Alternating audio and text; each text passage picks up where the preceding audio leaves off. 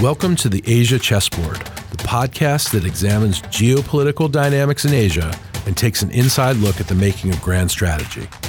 I'm Andrew Schwartz at the Center for Strategic and International Studies.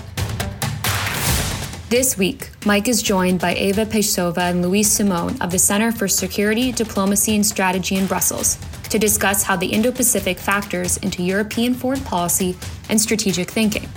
Eva and Luis analyze the recently released EU strategy for cooperation in the Indo-Pacific, how the EU is handling the China challenge, and areas for potential cooperation between the EU, US, and other partners in the region like Japan, Australia, and India. Welcome back to the Asia Chessboard. Today we're going to go a bit transatlantic, and I'm joined by two of the leading thinkers in Europe on Asian geopolitics. Eva Pejsova is the Senior Fellow for Japan at the Center for Security, Diplomacy and Strategy, CSDS, in Brussels, and is affiliated with the French Foundation for Strategic Research, among other positions. Luis Simon is Director of the Center for Security, Diplomacy and Strategy at the Brussels School of Governance and Director of the Brussels office of Elcano Royal Institute. Both are leading the debates across the Atlantic and within Europe about how we manage China, and in important ways, which we'll talk about. It's not all about China. It's about the Indo-Pacific. It's about other allies and partners. And for U.S. strategy, the transatlantic angle has been frequently overlooked. We tend to think of our regional partnerships and alliances in regional terms and forget the incredible connectivity Europe has with Asia, which we'll go into a bit just for American listeners who may not be following that. But first, always interested in how you got here. I'm trying to imagine the Simon family somewhere while 2-year-old Luis is in the crib thinking, I hope he grows up to be an expert on Asia. Assuming that didn't happen, Luis, we'll start with you and then go to Eva. How did you get into this line of work? Maybe that is how it happened. Hi, Mike. Thanks for having us. Well, actually, I would say that unlike Eva, who's been an Asia expert for a while, I've been sort of rebalancing towards Asia more recently, in the sense that my main areas of expertise are European security, U.S. foreign policy, and transatlantic relations. And my PhD focused on British, French, and German approaches to the never-ending debate on transatlantic relations and European autonomy.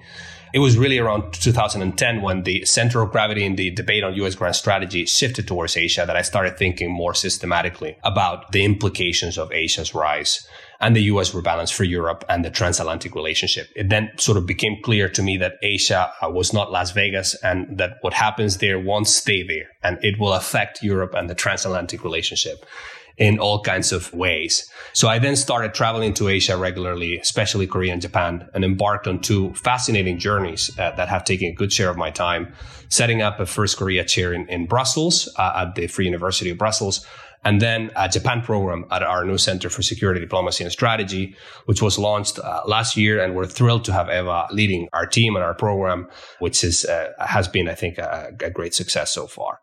That Las Vegas line is the best one-liner we've had on this podcast in at least a year. So we don't have an award for best one-liner, but if we did, that would be it. Eva, how about you? Yeah, well, thanks, Mike, for having us as well. It's always a pleasure to discuss. Well, for me, it's been really a lifelong passion, as Luis said, and as probably is your case as well. I'm blaming samurai stories probably in early childhood, frankly. But on a more serious note, I think in the kind of more recent or more professional interests starts at the beginning of 2000s with the piracy crisis in Southeast Asia. I guess it was sounding very adventurous and romantic, and that really made me more interested in maritime security and its impact on kind of, as a student of international relations at that time, I thought that was really the angle that I wanted to continue, and then eventually combine my interest, my kind of lasting interest and passion for Japan with maritime security, kind of culminating in my PhD in Singapore years ago, which was on Japan's and China's engagement in maritime security and kind of mechanisms for maritime cooperation in the region. And if you look at it, being a European, eventually maritime security is the physical link that, brings us closer to Asia. Of course, there's the Eurasian dimension that we may be discussing, but in the context of today's debates on the Indo-Pacific, maritime security is really the umbilical cord that has been kind of bringing us closer to East Asia. So I also think I first got interested in Japan reading Shogun in maybe 7th grade. My dad was deployed to Vietnam, so I knew a little bit of Okinawa, but I always found the Czech Republic was the most active on Asia of the former Soviet space member states, at least in the early 2000s when I was in the Bush administration. The Czech government was very interested in human rights in Asia, very interested in democracy, and punched, I thought, above its weight. So I imagine even at a junior level, it must have been interesting. You were working on Japan in Asia at that time, or? Well, there were actually even historically, I mean, there's very good connections with Japan, mostly cultural. I mean, there's always been a connection with Japan, but there's been historically, obviously, a very strong connection with Vietnam. Let's not forget the role of Czechoslovakia at the time in Southeast Asia in the communist bloc. Good weapons. Yes. Made very good weapons in those days, yeah. There's so many actually funny stories behind this, but that's the reason why actually Czech Republic has the largest immigration Vietnamese community in Europe, because we used to exchange the weapons for work power. And so now we have a second, third generation of Czech Vietnamese community that actually comes from that period. But let's not forget that there was also the Czechoslovak involvement on the Korean Peninsula as well. So for a small country, there is quite a history. So let me set the stage a little bit for listeners to the podcast who are largely focused on the Asia-Pacific, Indo-Pacific, and have not maybe focused on Europe as much. First question for you both. We'll start with you, Eva. How big is the Indo-Pacific, China, in the overall European foreign policy debate right now? I mean, in the U.S., it ranks, Joe Biden's interim strategic guidance had 8 points when was strategic competition with China. But in reality, it's in the top 2 or 3 easily, maybe the most important issue. How would you rank Asia policy, Indo-Pacific, China debates in the European foreign policy zeitgeist and debate right now, Eva? And then I'll ask Luis as well. I will rank it high enough. And perhaps we are, in our little bubble, and we've been dealing with the Indo-Pacific all the time. So we're maybe a little bit biased because that's all we see. But as you know, the EU has released its council conclusion called the Strategy on the Indo-Pacific just last week. So the momentum is really has piled up and is currently there. And it's an accumulation of many things. It's an accumulation of several wake-up calls when it comes to its policy with China. And I would say that that's really the main driver to this overall shift towards Asia and Indo-Pacific that you alluded to at the very beginning. I mean, I may go into several of those waves if you want, but to what I see really was first, the realization somehow around 2015, 16, the realization of the political and security impact of some of the Chinese economic policies in Europe. So it started, with some of the member states eventually opposing some of the common positions, be it on the PCA ruling in 2016 or in the Human Rights Council. And we could see a direct connection between what seemed to be an innocent investment policy to something that has grown much, much, much bigger. It was also the kind of overall disappointment, I would say, of China under-delivering on its promises within the 16-17+1 framework, for instance, and finally, of course, the whole scandals around Huawei and 5G networks that were more accentuated now with the COVID pandemic. So the whole China policy really drives this shift. And it became really omnipresent. I mean, it's not just the debate in Brussels, but within the member states, both feeding each other. So I don't know, I would say number 2 after the transatlantic or NATO dimension, number 2, 3 for sure. For geopolitics, but maybe somewhere below climate change, would you say? No, I would hope it's above climate change. It's different. It's different. It's different. It's apples and oranges. You should be able to do both. Yeah. Luis, what do you think? Is this now the top issue for the transatlantic relationship, for example? Yeah, I mean, I don't know if the top issue. I pretty much agree with what Eva was saying. You're right that the Indo-Pacific is at the center of U.S. foreign policy debates. In Europe, it's certainly gaining traction. It's certainly gaining traction in Brussels. But I have the feeling that the European foreign policy debate and security policy debate is still stuck on this question of how to strike the right balance between Eastern Europe and North Africa as last of the Middle East. And I think that goes both for the EU and NATO. So I would say that the Indo-Pacific is certainly becoming more important, but I'm not sure it's still at the top of the transatlantic agenda. What is actually, and here I couldn't agree more with Eva, what is actually gaining more centrality in the transatlantic conversation is China. But not necessarily China in an Indo-Pacific context, but more China as it relates to the future of the multilateral order, global economic governance, even climate change itself. You know that Europeans, they have this multilateralism frame. So more China in a global context. And that's getting the Indo-Pacific conversation sort of through the back door. And it means it is gaining more and more centrality as well, and even if indirectly. So I have made the point, you all probably have as well in your circles, that rising powers historically are revisionist first in their neighborhood. That's what the U.S. did in the Western Hemisphere. It's what Japan did. It's what Germany did under Bismarck. It's regardless of regime type. Rising powers try to consolidate power in their own neighborhood first, and then the revision does or does not spread to global institutions. And then there's a big debate now, of course, about how revisionist China is globally, which we should get to. But regionally, there's no doubt. I think there's a 80 or 90% consensus among experts in the U.S., at least, that Xi Jinping's vision for Asia is revisionist. It's to, markedly reduce American power and leadership, weaken and split apart U.S. alliances, coerce smaller neighbors. So and I know you both know this because you both spent so much time on India and Japan and Korea, not just China. You see the multipolarity in Asia in a way that I historically have not seen from many European thinkers about the region who follow the money, which is almost all China. Do you think, are you guys having some success in what I think you're saying, which is, that this is a regional problem in Asia? It's not a China problem. Are you finding there's more attention to Japan, to us, India and Australia, to the overall dynamics of the region? Or is it still largely about China, even when you're looking at the regional dimension? First of all, I agree with you. You can't separate the global from the regional, right? They're very much intertwined, which is why, and this relates to your question, Europeans cannot address the China question without addressing the Indo-Pacific question and without getting into the nitty-gritty of Indo-Pacific geopolitics and security. And I think there's a growing realization of that fact in Europe, and that partly explains the growing interest in the Indo-Pacific. The French have put out a strategy, the Germans have put out a strategy, the Dutch, now the EU, and NATO is also having more and more discussions on the Indo-Pacific. And that is precisely because there's this realization that you cannot tackle China as a global abstract challenge that is not grounded in the logic of geography and geopolitics. And so you need to connect both.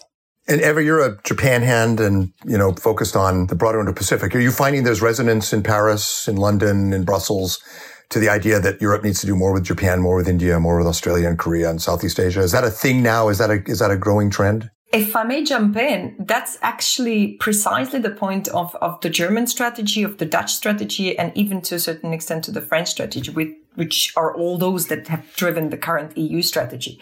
It's one of the specificity. It's not China focused, actually.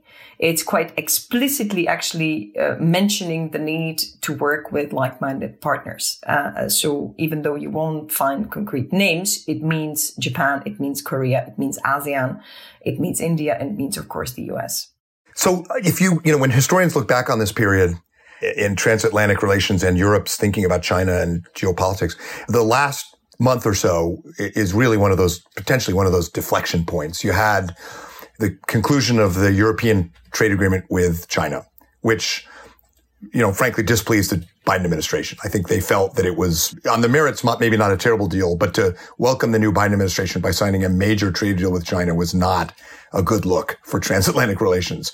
And then very shortly afterwards, you had the EU sanctions over Xinjiang and then the incredibly heavy-handed Chinese sanctions against Merrick's and other scholars and parliamentarians. Where's the debate right now? Are people wounded and scared? Are they angry? Are they resolute? Where is this going in the next phase of the debate, Eva? You guys were not sanctioned, right? No. But you did. Your institute, I think, was one of the many institutes in Europe that spoke out in support of Merrick's. And so where is the debate going right now? Do people regret that sanctioning over Xinjiang? Has it sort of doubled down resolve about the importance of democratic values and the nature of China? Where do things stand, do you think? So we're not sanctioned yet, I would say. Yeah. On the list. No, I would say what you're saying is it's more like double down the resolve. It doesn't really, I would say it didn't make a huge difference. It didn't change people's minds, I would say. Those who are persuaded that they're on the right path, they will continue doing it and criticizing and standing up against human rights and all that they stand for. And those who will focus on trade will continue focusing on trade. It's quite interesting, actually, the CAI, or the Comprehensive Agreement on Trade on Investment with China. You would still, again, have probably an unchanged opinion among those, because most of the business community would sort of applaud it as a win. I mean, that's how it's portrayed. It was about guaranteeing market access to and better conditions to European companies, and that's what it obtained. And then, of course, the security community and commentators were skeptical and as surprised, perhaps, about the timing and all the things that we tend to reproach to the agreement when it was released as the new US administration. So I don't think that really changed that much. You would have the businesses that will continue engaging and be supporting this, and then the rest. What about parliaments and the public, the ones who maybe didn't have a strong position, Luis? Do you think it shaped that debate in those places? Yeah, I think it is having an impact, particularly at the level of the European Parliament, which has to ratify the agreement. And right now, it's not looking good. It's not looking good. And here, I think I would perhaps point to a difference between the way in which the Trump administration approached the China conversation and the way in which the Biden administration did, because Trump did not play the values card. And as it turns out, that's actually quite effective in terms of rallying support in some quarters in Europe, right? So a lot of people who were perhaps rather indifferent to the whole debate, if framed in terms of geopolitical competition and so on, are actually playing ball when it is about values and when it is about human rights and democracy. So right now, it's at this moment is not looking good for the treaty in Parliament, but things, of course, may change. We just went through an escalation, if you will. So we'll see how the situation evolves in the coming months, because there's still a very strong business constituency pushing for the agreement. So we need to see. Luis, are you still teaching in university with all your positions and responsibilities? I'm curious how you find the younger generation's views. In our surveys at CSIS of the American public, and Pew surveys and Chicago Council, there's a marked negative turn in views of China across multiple, farmers, labor, intellectuals. But the one demographic that's less alarmed about China in the U.S. in relative terms are people aged 20 to 30. The less worried that China is an existential threat, relatively speaking. I've always thought when I've lectured in Europe, I've always been surprised, because in Europe, I get questions from students that are much more skeptical about the U.S., much more optimistic about China. I think some polling shows this as well. What are you finding that the view is among your students and among younger people across Europe about China right now, and especially in the wake of what just happened? That's a great question. I let me first say that whatever I may say on this matter is not substantiated in polling or data. You guys are doing great work there. Just my impression. My impression in general, and that also applies to students, is that the perception of China in Europe has taken a negative turn over the last year and a half. I think you're right in what you say in general, but I think there's been a change over the last year and a half or so, particularly since COVID, actually. That has led to an increasingly negative perception of China. And then if you put that together with the whole Hong Kong situation and the Uyghurs and now Taiwan, and values sort of taking center stage in the China conversation in a way that they were not before, I think that is having an impact on Europe. Yeah, you can see so clearly in the Indo-Pacific strategies of the Foreign Office of The Hague of France's Foreign Office, in the Australian White Paper, the Japanese Blue Book and National Security Strategy. You can just see how much democratic values are coming to the fore. And I've written a lot of these national security documents for the U.S. government. And, in the 90s, we didn't say that much actually about democracy and values, but it's such a prevalent part of democracy's national security strategies now. And it's clearly reacting to what we're all seeing, which raises the question, how much solidarity is there really in the quote unquote West, which is not a great term because some of the most important democracies are not in the West now, but maybe we should transition a bit to the transatlantic agenda on Asia. What about democracy and human rights? Do you think Europe and the US are pretty well aligned on the human rights question? Both of our governments have sanctioned China over Xinjiang. We've taken strong stands for the most part on Hong Kong. Do you think we're well aligned, Eva, I should ask the Czech first. Do you think we're well aligned on human rights and democracy right now, or are there gaps? Well, on the main lines, yes. Depends how ready we are to stand up for it and what sort of actions we're capable of putting on the table. But yes, in principle, I think that there's alignment. And Luis, you do a lot of work on technology. We were emailing about this in the Congress right now. In the Senate, there's a bill called the Endless Frontiers Act, which is likely to pass fairly soon, create possibly $100 billion of industrial policy. The Republicans don't want to call it that, but that's what it is for AI, for high tech. And I can tell you from talking to members of Congress, they can picture, as I mentioned in my email, where Japan, Korea, Taiwan fit in. They're still trying to figure out how does the U.S. and Europe, how do we create a T12, and half of the 12 are European. So what do you're engaged in this debate a lot right now, Luis. What do you see as the, areas for greater collaboration, the pitfalls, obstacles on the technology front, 5G, AI, the whole bit? Yeah, thanks. That's a key question, I think, going forward for the transatlantic relationship. I'm not a technology expert myself, but I'm trying to think about its sort of the geopolitical implications of this discussion and the whole technological decoupling. Well, that was more like Trump language, but the substance is still there, right? And the bottom line here is that, China is very important for the EU economically, not only for the EU, also for Japan, obviously, and for the US itself.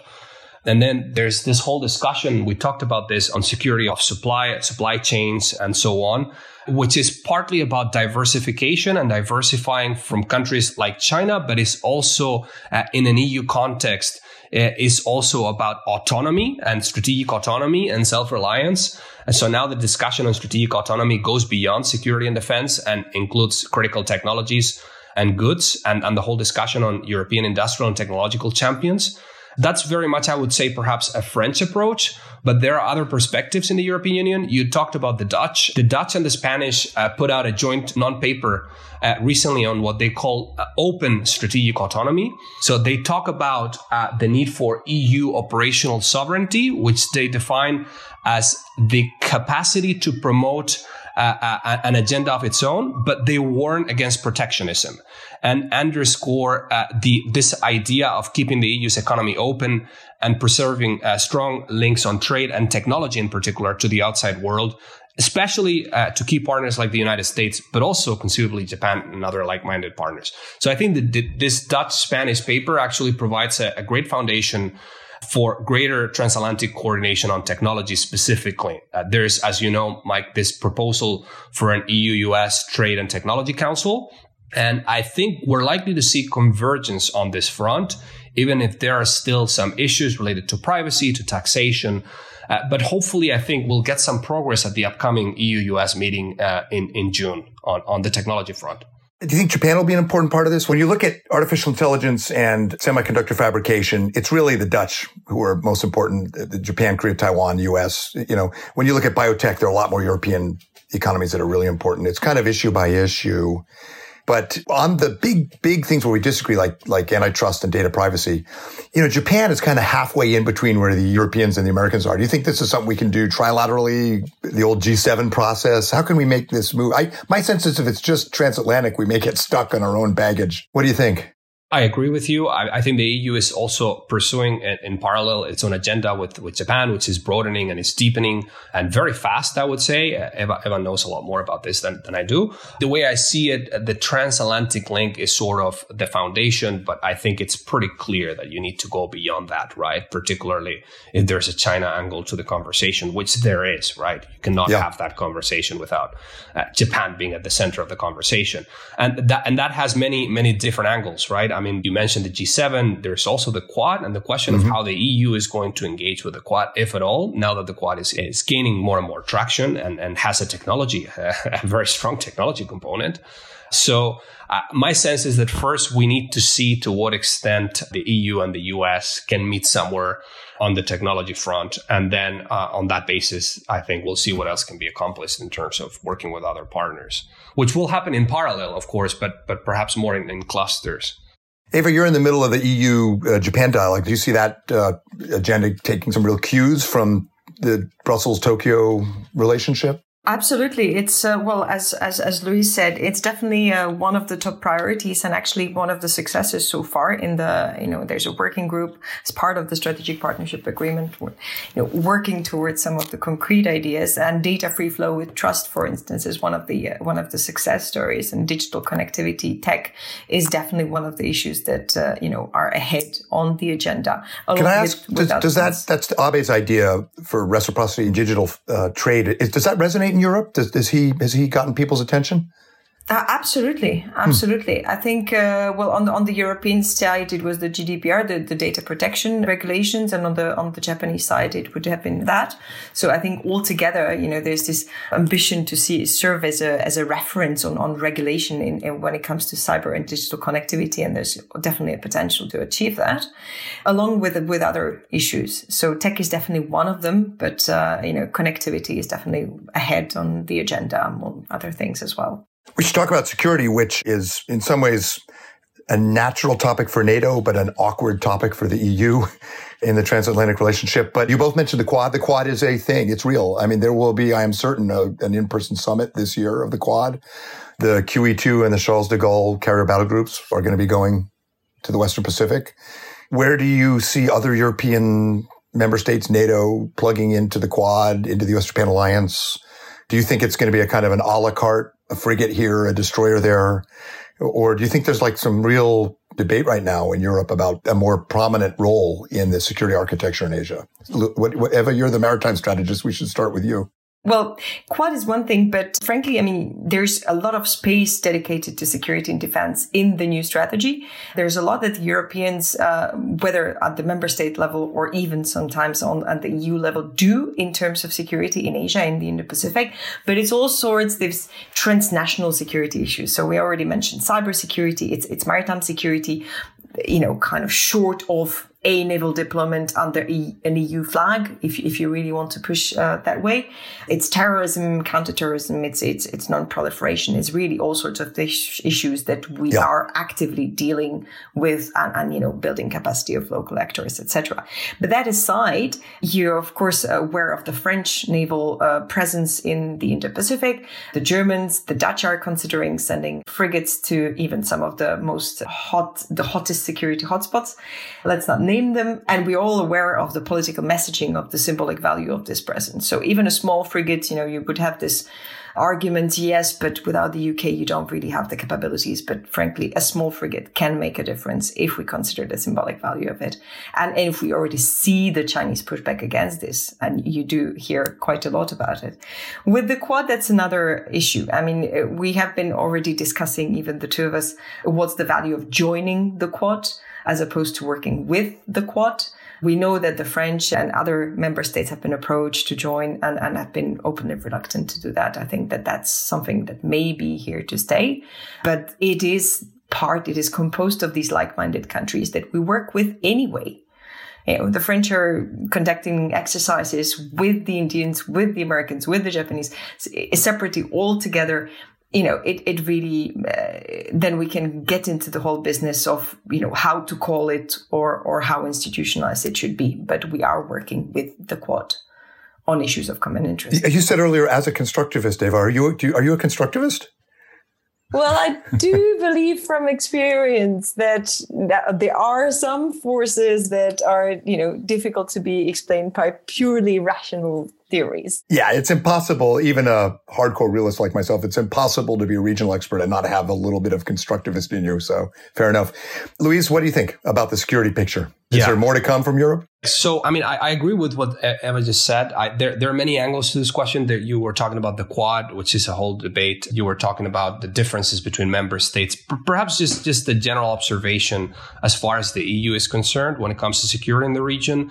My sense is that particularly when it comes to maritime activities, the main entry point for Europeans in the Indo-Pacific, perhaps with some exceptions, will be transnational threats, right? And low-end stuff like piracy, disaster relief, environmental security at sea, and so on, as opposed to high-end interstate conflict or even deterrence, right?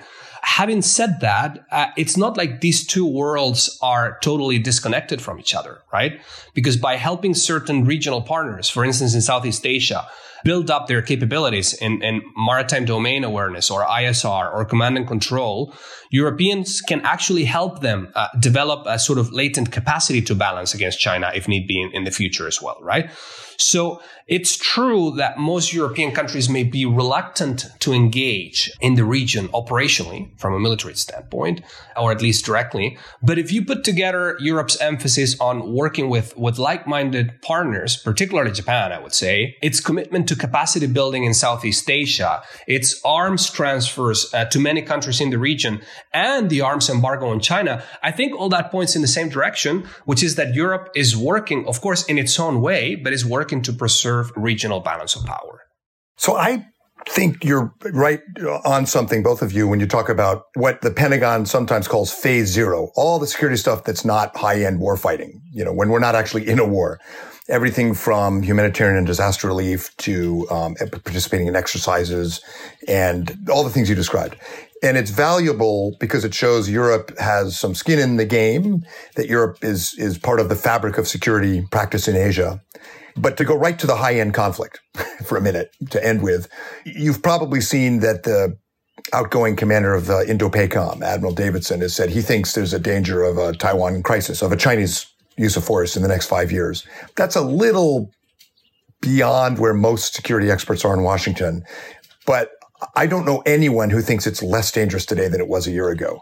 And there are various theories why. Part of it is, an argument that Beijing sees a closing window. But I can tell you that in the think tanks in Congress and the administration, people are worried about it.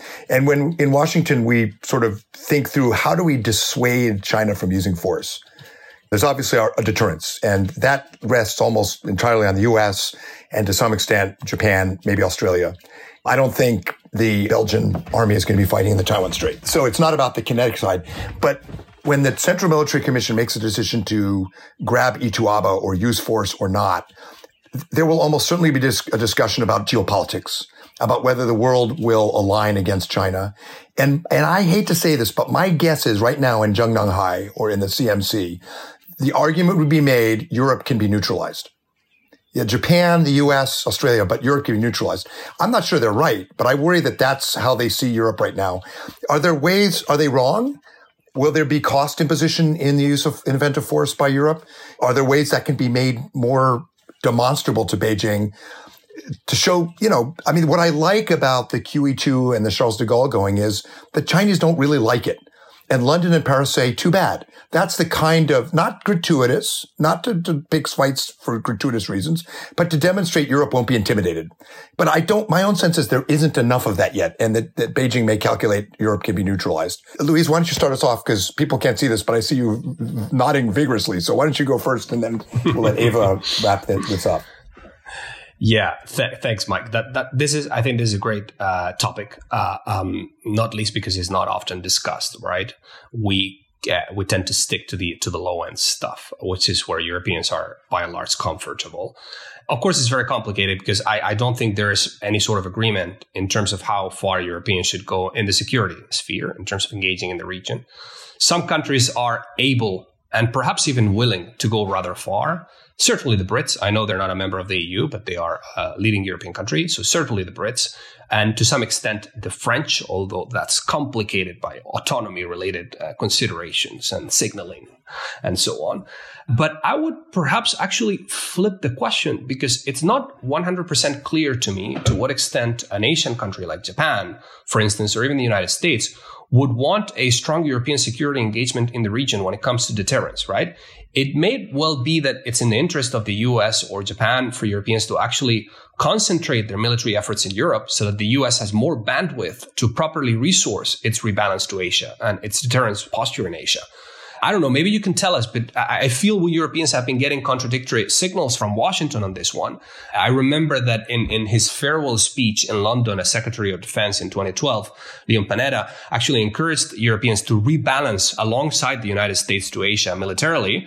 But after Russia's annexation of Crimea, the message coming from Washington was, you Europeans should focus on holding the line in Eastern Europe and let us and our Asian allies do the heavy lifting when it comes to deterrence in Asia. Now, having said that, I think that if there is a conflict, I find it very difficult to imagine that Europeans, in particular the French and the British, but perhaps also others, would stay neutral, right? Because Europeans are allies of the United States, and the Washington Treaty is not a one-way street. It's not a mechanism for the United States to defend Europe. It's a one for all and all for one mechanism. It's a two-way street. And in fact, as you know, Mike, the only time in history that Article 5 was invoked was after September the 11th, right? Right. So if there is a conflict building up in Asia, I think the United States is going to have expectations about its European allies. And if those expectations are not met, and I realize that perhaps from a military standpoint, Europeans are probably not going to tip the balance, right? But they can provide, particularly the British and the French, that have blue water navies and global reach in terms of their military and intelligence capabilities. I think they can assist in a number of ways. And diplomatically, certainly, I would expect them to take sides. Yeah, I think there are two calculations that will shape the Chinese decision-making. One, how much military pain will the U.S. cause China? Sunken ships, missiles on targets, how much kinetic pain? And then second, how long will China be isolated economically from the world community? And I worry that in the wake of what happened in Hong Kong, Beijing is concluding they can get away with a lot. That's what worries me.